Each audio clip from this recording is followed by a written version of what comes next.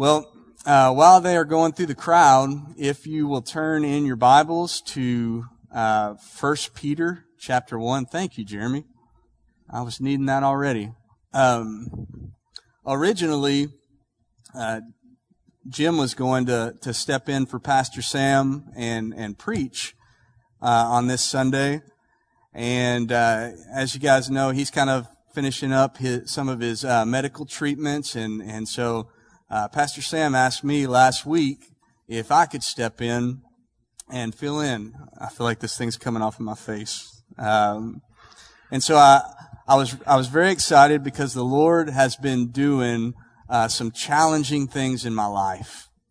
And how many of you guys know that anything worth anything is challenging? It's difficult. It takes work, right?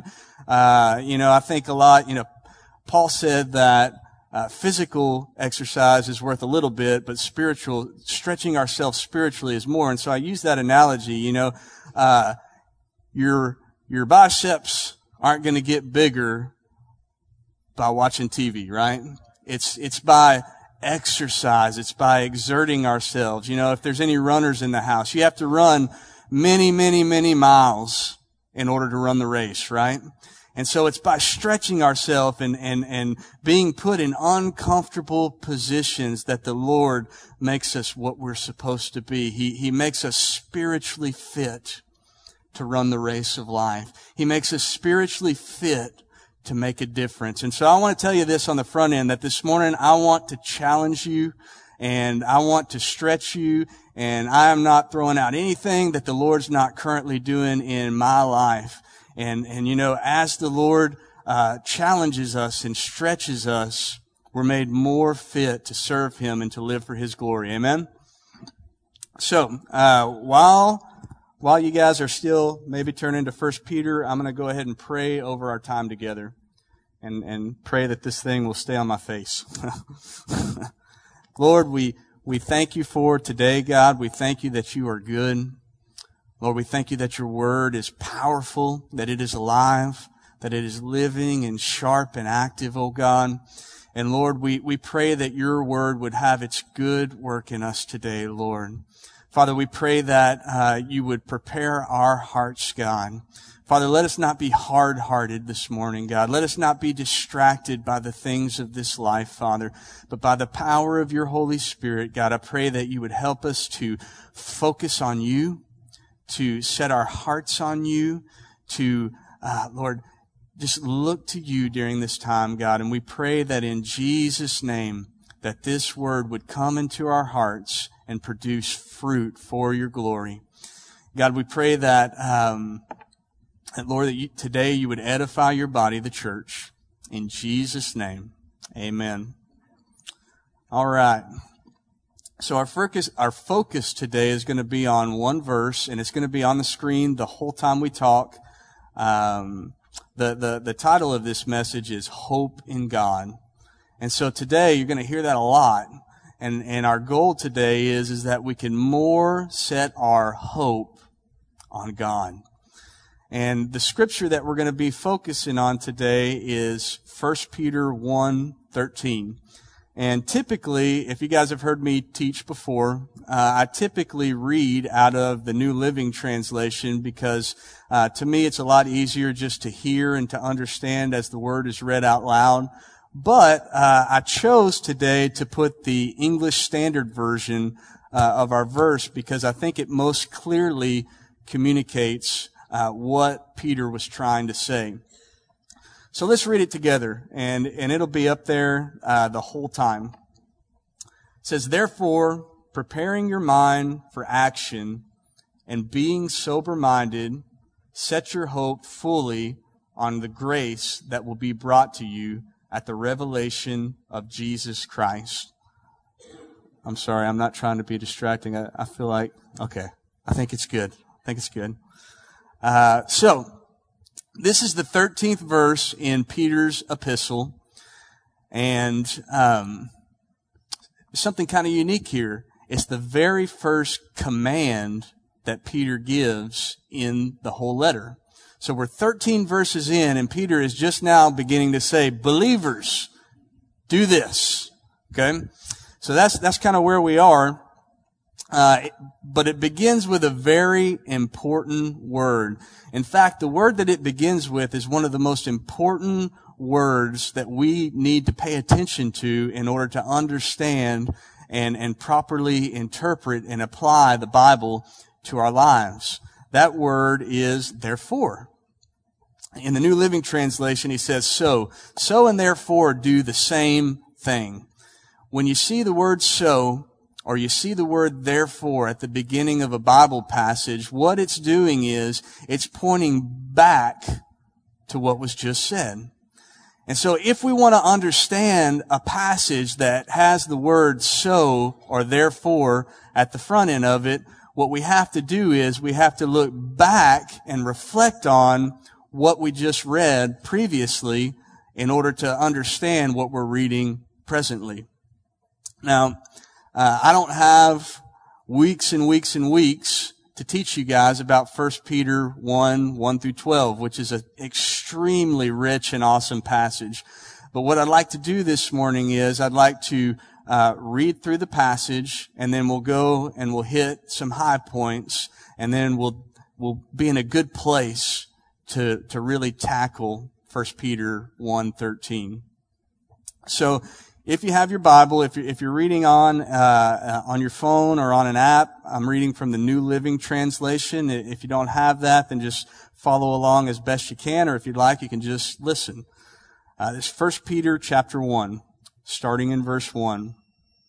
This letter is from Peter, an apostle of Jesus Christ. I am writing to God's chosen people who are living as foreigners in the provinces of Pontus, Galatia, Cappadocia, Asia, and Bithynia.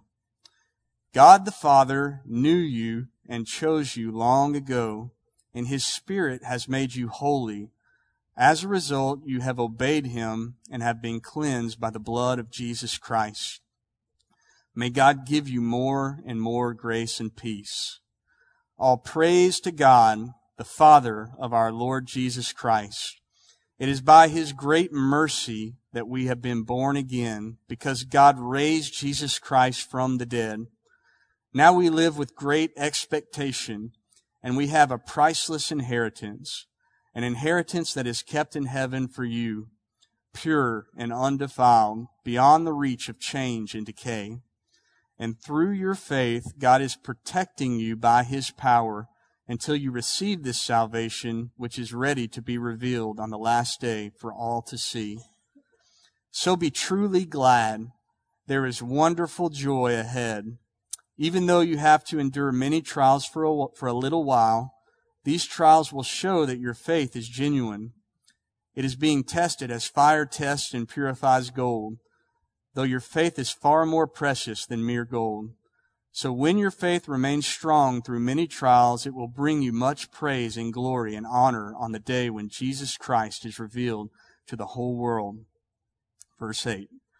You love Him even though you have never seen Him. Though you do not see Him now, you trust Him, and you rejoice with a glorious, inexpressible joy. The reward for trusting Him will be the salvation of your souls. This salvation was something even the prophets wanted to know more about when they prophesied about this gracious salvation prepared for you. They wondered what time or situation the Spirit of Christ within them was talking about when He told them in advance about Christ's suffering and His great glory afterwards. They were told that their messages were not for themselves, but for you. And now this good news has been announced to you by those who preached in the power of the Holy Spirit sent from heaven. It is all so wonderful that even the angels are eagerly watching these things happen. And that brings us back to verse 13. So, now we've read through it, and I know some of you guys at verse 3 you checked out, and I know some people it's hard to read through, and so that's why I'm going to go back quickly and just hit these on a high point so we can see what Peter wants us to hope in. In verses 1 through 12, Peter is describing all that God has done for believers and the glory that awaits all believers, not only in this life, but in the life to come. In verses 1 through 2, he begins with the fact that God knew us and chose us to be saved by faith long ago. In verse 3, he says that it is by God's mercy that we were born again and came to faith in Jesus.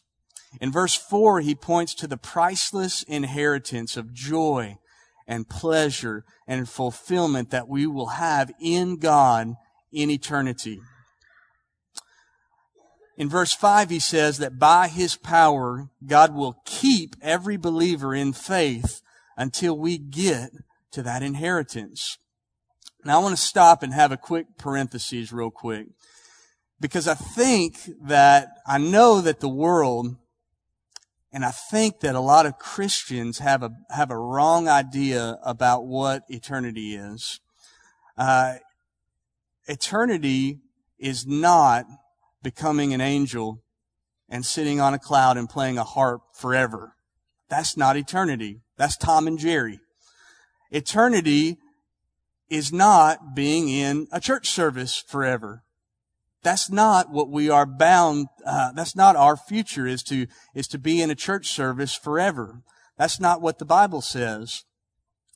Eternity is when Christ will return to earth and destroy all His enemies, including the devil and death, resurrect all His people with new, glorious, eternal bodies, and make all things new here on earth. Okay? That's what the Bible says eternity is. You see, we're not going to be in some ethereal, heavenly, faraway realm. That's not where we're headed. But Jesus is going to bring heaven down to earth.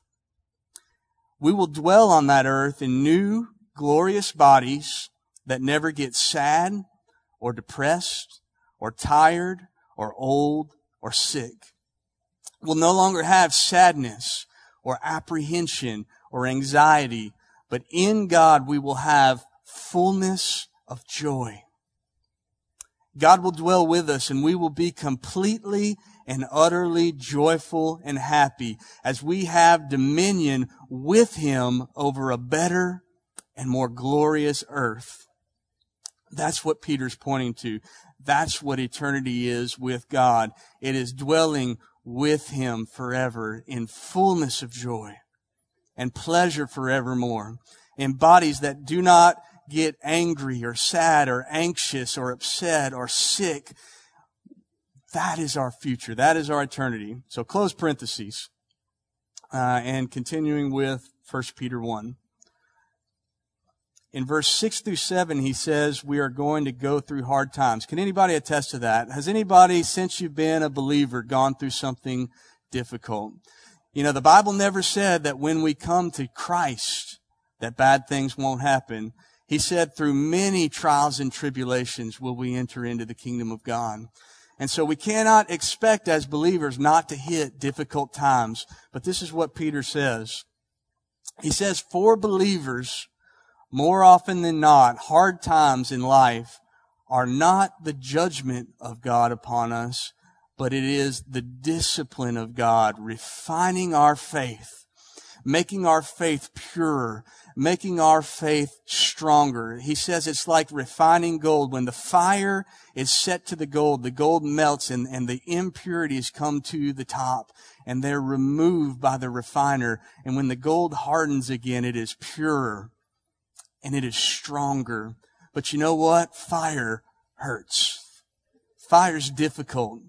And we all have experienced that in our lives. But God is refining us. He's not, we can believe that He's refining us, not trying to destroy us. That's not God's intention for the believer. You see, and there's a lot of people preaching this lie.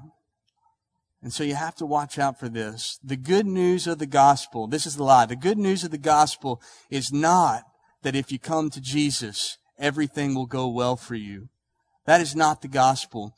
But the good news of the gospel is that when we come to Jesus, He will always be enough for us in the difficult seasons of life. That's the good news of the gospel. Amen? So, verses 8 through 9, continuing. He tells us that because we love Jesus, even though we have never seen Him, because we love Him, even though we've never seen Him, we will be saved. It's faith. It's through the eye of faith that we see Jesus. And then finally in verses 10 through 13, he says that both the prophets and the angels have been anxiously waiting to see all that God's grace is going to do in our lives through this new covenant.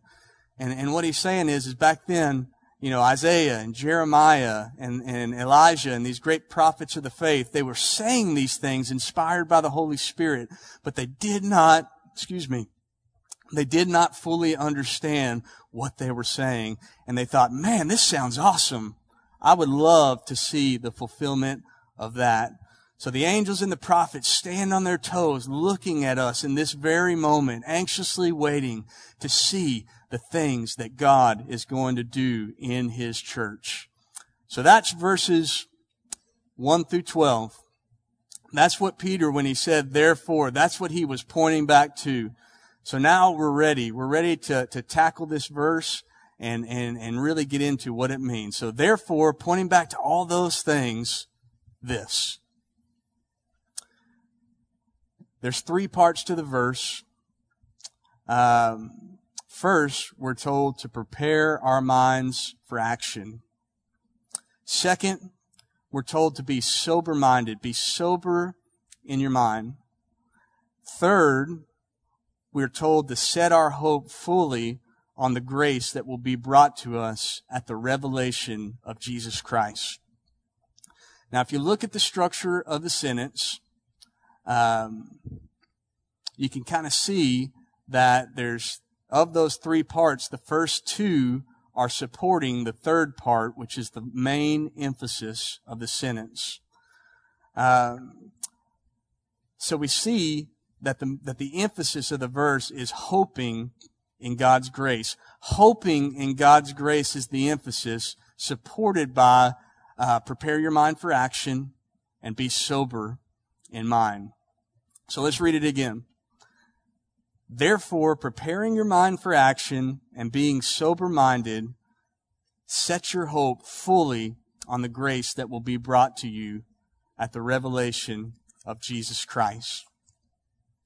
So here's Peter's first command in the epistle. Hope in God's grace. Now I want to tell you, if you really boil it down, this is the central message of Christianity. God has done and will do amazing things for us. Let me just run through a couple of things. We've already hit on a couple of them. God knew us and set His love and grace upon us before the world began. God provided us a Savior to pay for all of our sins. God died in our place and took the judgment we deserved. God made us new on the inside by the new birth. God gave us the gift of faith and salvation. God imputed to us the righteousness of Jesus by faith. Martin Luther called it the great exchange. Whenever I believe in faith on Jesus, Jesus gets all of my sin and I get all of His righteousness. That's awesome. God will keep us strong in our faith so that we endure to the end. God produces the fruit of the Spirit in our life, working itself out in acts of love, which are proofs and assurances of our salvation. God has prepared an inheritance of eternal life and fullness of joy and pleasure forevermore. God will make all things new in heaven and on earth, and we will dwell with Him forever. See, God has done innumerably great things for His people, the church. And then the question comes, what are we supposed to do in response? We're to hope in that. We're to set our hope on that. We're to read about all the great things that God has done and hope in them. We are to live our lives fully convinced that Jesus is coming back and will reward those who faithfully follow after Him. We're to lose this life in acts of love towards God and man, and in the process gain eternal life. When our world is crashing down and there is sorrow and sadness and pain and difficulty, we hope in God's promises. We hope in something beyond this moment, beyond this life, beyond what we can even understand and comprehend. We hope in the things of God. And when we do that, it allows us to walk through even the darkest valley with great joy. And when we walk before the world in trials and tribulation with great joy in God, that brings great glory to God. So we hope, we hope, we hope. That's what Christianity is. And so that raises a question that Peter very graciously answers. How do we hope in God? How do we get our hope out of the things of this world and get our hope on God? And he answers that for us in the first two parts in verse 13. So the first part says that we are to prepare our minds for action. Now I'm going to ask, does anybody have a New King James Version? Anybody? Right there. So New King James reads very differently than this. And it actually says the words, in this first part it says, therefore having girded up the loins of your mind. Okay? That's kind of weird, right? And so this verse, some translations have it literally translated like that. Gird up the loins of your mind. Others, like the ESV, has taken a stab at it and made it a little bit more easy for us to grasp in modern language. And so let me show you why I think that this is a good translation. Let's see, where am I? Here we go. So Peter's giving an illustration here. Back in the 1st century A.D., the common garment that people wore was kind of akin to like a robe. They wore, even the men and women, wore these kind of long garments that came down past their knees, and they were like flowing kind of robe-like garments. And that was the common cultural dress. The problem with that is that if they ever needed to do any type of rigorous work, or, back then before cars and they had horses and stuff, but a common means of transportation was running. And so if they needed to run, it really encumbered them. And so, if they had to do some type of rigorous work or they needed to run somewhere, what they would do is they would reach down in between their legs, pull the garment up, and tuck it into their belt. And what that would do is it would turn the long flowing garment into a type of running shorts, that they were fit to do some type of rigorous task or run or be active in some way. So that's the picture. And basically what it did was it prepared a person for action, or it prepared a person for work. So that's why I think this is a good translation. It says, having prepared your mind for action. So it's an illustration of the body that he's telling us to do with the mind. Everybody tracking there? So the question here now is, what kind of action should we prepare our minds for? Should I be running through worry all the time? Should my mind be ready to worry all the time? No. The Bible says, be anxious for nothing. But I believe that the Apostle Paul sums it up quite well in Philippians 4:8. He said this, fix your thoughts on what is true and honorable and right and pure and lovely and admirable. Think about things that are excellent and worthy of praise.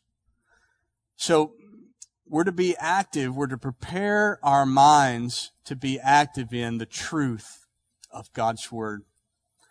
That's what we need to prepare our minds to be active in, to run, if you will, to be rigorously working throughout the day in God's truth. So let's move to the second part. The second thing that Peter tells us to do is to be sober-minded. Now, what's the opposite of being sober? Anybody know? To be drunk, right? Sober is the opposite of drunk. Drunkenness numbs the senses. If we really boil it down, that's what it does. Drunkenness numbs our senses. So to be sober in mind means to not do things that make our minds numb to God. Those things that we do that cause us to be less in love with Jesus and make us less inclined to commune with God in prayer and His Word are the opposite of being sober-minded. So what Peter is telling us is that if anything causes us to seek God less in our hearts, don't do that. Be sober in your mind. So having said all that, I kind of rearranged the verse and paraphrased it up here just to kind of allow us to see it in maybe a different angle so that it'll maybe click in our hearts and in our minds. So if you guys can put it up there while we read along, I think that's my only other note. Here we go. So here's my paraphrase. Hoping God's grace and promises by doing whatever it takes to prepare your mind to be active in God's truth and by avoiding those things that reduce your affections for God. Pretty simple, right? But how many of you guys know that the Bible is oftentimes, in fact, one of the things I love about Jesus is that He says things so simply and they're so easy to get inside of you, but they are incredibly complex and lifelong pursuits to apply, right? That's one of the things I love about Jesus. That's one of the things I love about the Apostle John and his gospel. Very simply written, and incredibly complex to execute, right? And so let's get practical here. Let's look, and I want you to ask yourself a very pointed question. What am I doing in my life that is counterproductive to freeing my mind for truth because it is numbing my affections for God? I'm going to read that again and then I'm going to be quiet for just a second.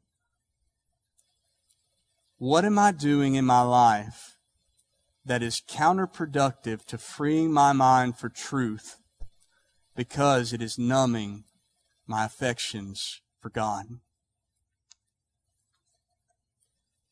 It's a hard question. I'll tell you what God told me and what I believe a lot of people, I won't say necessarily in this room, but I'll say I think a lot of Christians in our nation, what's doing that in our hearts. Whenever I took this to God, whenever I was praying to God about this, because this scripture, I heard it a couple of months ago and it struck me. It struck me and it stuck with me, and I began to ask this question to myself, and this is what God told me. Television. Television's doing that to you, Josh. Television is numbing your heart towards me. It doesn't move you towards me. It moves you away from me. In the name of entertainment, we will consume television that glorifies lust and adultery and fornication and murder and brutality and revenge and anger and godlessness. For many professing believers in America, television is shaping our worldview more than the Bible is, for the simple reason that we are consuming significantly more television than we are God's Word. And can I tell you something, church? There's a problem with that. There's a problem there because the world is shaping our worldview instead of the Bible. We're allowing an unbeliever to write these stereotypes and metaphors that say we have to fit inside of these things. Now, let me be real with you guys. I know, I have 3 children and I work 40 plus hours a week. I know that we have to unwind, that the spring cannot always be wound tight and we can't always, for 13 hours a day, have our nose in our Bible. I know that's not realistic. I know that as people, that there has to be a way to unwind. But for many of us, unwinding is automatically vegging out in front of the TV and going blank, and that's what we equate with unwinding. But I believe that as Christians, we have to find more edifying ways to unwind than just watching television. And I'll be honest with you, I haven't cut the cord and thrown it out. I watched the football game yesterday, and we definitely don't want to be legalist here, right? That's not what I'm getting at. But the problem is that television is not, for the most part, truth. In fact, in most cases, it's preaching the opposite of what the Bible preaches. So let me not get too off my nose. Now I want to propose something radical to you because there's some people, man, I've been praying for you guys. And I know that there's some people here who the Lord has been dealing with you for weeks, if not months, because that's what He was doing with me whenever I heard this verse. And I believe that God has been doing that. And I pray that the Holy Spirit right now would lead your heart. And I just want to propose a couple of radical things to you. Countercultural things. When you're watching a television show and there's a sexually charged scene or a brutal murder or some type of theme that is focused on something that pricks your conscience, that you know that it's drawing your heart away from the Lord and into the world, when you know that it is counter to the Bible, turn it off. Turn it off. Walk out. Walk out of the movie. Get up and walk out. And I've in the past I've had things that I've watched and there's just one scene, right? This is a good show, and so I just keep watching it and oh, there it is again, Believers, we got to turn it off. We got to turn it off. Here's another one. Reduce the amount of television that you watch by replacing it with more edifying ways to unwind. It takes a little thought. It takes a little planning. It's radical. But I will tell you this, but when the Lord led me to eliminate the stuff that goes against my conscience, and there was several things that I immediately had to say, I just can't do it anymore, When He led me to do that, and when He led me to reduce the amount of television I consume, suddenly this weird thing happened. It's weird. Suddenly, I had more time and I had more desire to read. It was weird. Not really, though. Suddenly, my hunger for truth in the Word went through the roof, and I don't think that was a coincidence. I really don't. So start listening to the Holy Spirit rather than shutting Him off regarding the images and the messages that you allow in your head. Don't default to, I'm being entertained, therefore it doesn't matter. Because what goes into your eyes, the Bible says that your eyes are the windows to your soul. And what goes into your ears goes into your heart and shapes your worldview. You know, Jesus, in the passage in John 15, he said, I am the vine, and my Father is the gardener. He cuts away every branch that does not produce fruit, and He prunes the branches that do bear fruit so that they can produce even more fruit. Can I tell you today that God, there's things in our life that are hindering us from being fruitful for God. There's things in our lives that are hindering us from being what He wants us to be. And will you pray with me today? Will you start to pray with me? God, prune away those things in my life that are keeping me from producing fruit for You. And I use television as an example. That is not the only thing that draws our hearts away from God, right? Just to name a few. Video games, work, exercise, self-image and beauty, the desire for money. Now, those things are not evil in and of themselves, right? We have to make money. We should take care of our bodies and present ourselves well. I exercise every day. I think it's a good thing. But when we set our hope on these things rather than God, and when we allow our affections to move away from God towards those things, then they become very evil. In fact, that is the definition of idolatry. Now, at this point, I was kind of writing this, I was typing it up, and I'm thinking, man, I'm hammering these people. and I know that it kind of seems like I may be hammering you guys a little bit, but I have good news. There's good news in this. I'm going to read this so I don't mess it up. When we lay down those things, and those things are whatever it is that draws our heart away from God into the world, okay, whatever causes our affection and our desire for God to be less, when we lay down those things at the command of our Lord Jesus, He replaces them with infinitely better things. Like, doesn't even compare better things. Like, not even in the ballpark better things. Like, okay, you get the picture. We may enjoy a couple of examples.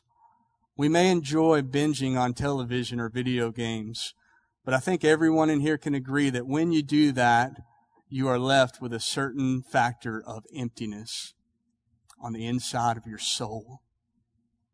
There's an emptiness there. Yes, it's fun. Yes, it's satisfying, but it leaves us lacking. It leaves us wanting. It leaves us desiring God less. Work and exercise and self-image and money are all going to fail us eventually if that's where our hope is. They're all going to fail. You know, we build these thoughts of security in our minds, and we think, I'm going to build this kingdom and I'm going to make security for myself. But I want to tell you something. Security is not a reality in the world that we live in. There is nothing material in this world that cannot be taken from you right now. There's nothing except for the sovereign hand of God leading us and protecting us and bringing us from one moment to the next. In Him we live and we move and we breathe and we have our being. There's nothing in this life that can't go away suddenly except God. So when I place my hope in God and my whole world falls apart, I still have solid ground to stand on because I'm not defined by my house, and I'm not defined by how I look, and I'm not defined by my health, and I'm not defined by how successful my children are, and I'm not defined by the shows that I watch or the job that I have. I'm defined by the unchanging God. Amen?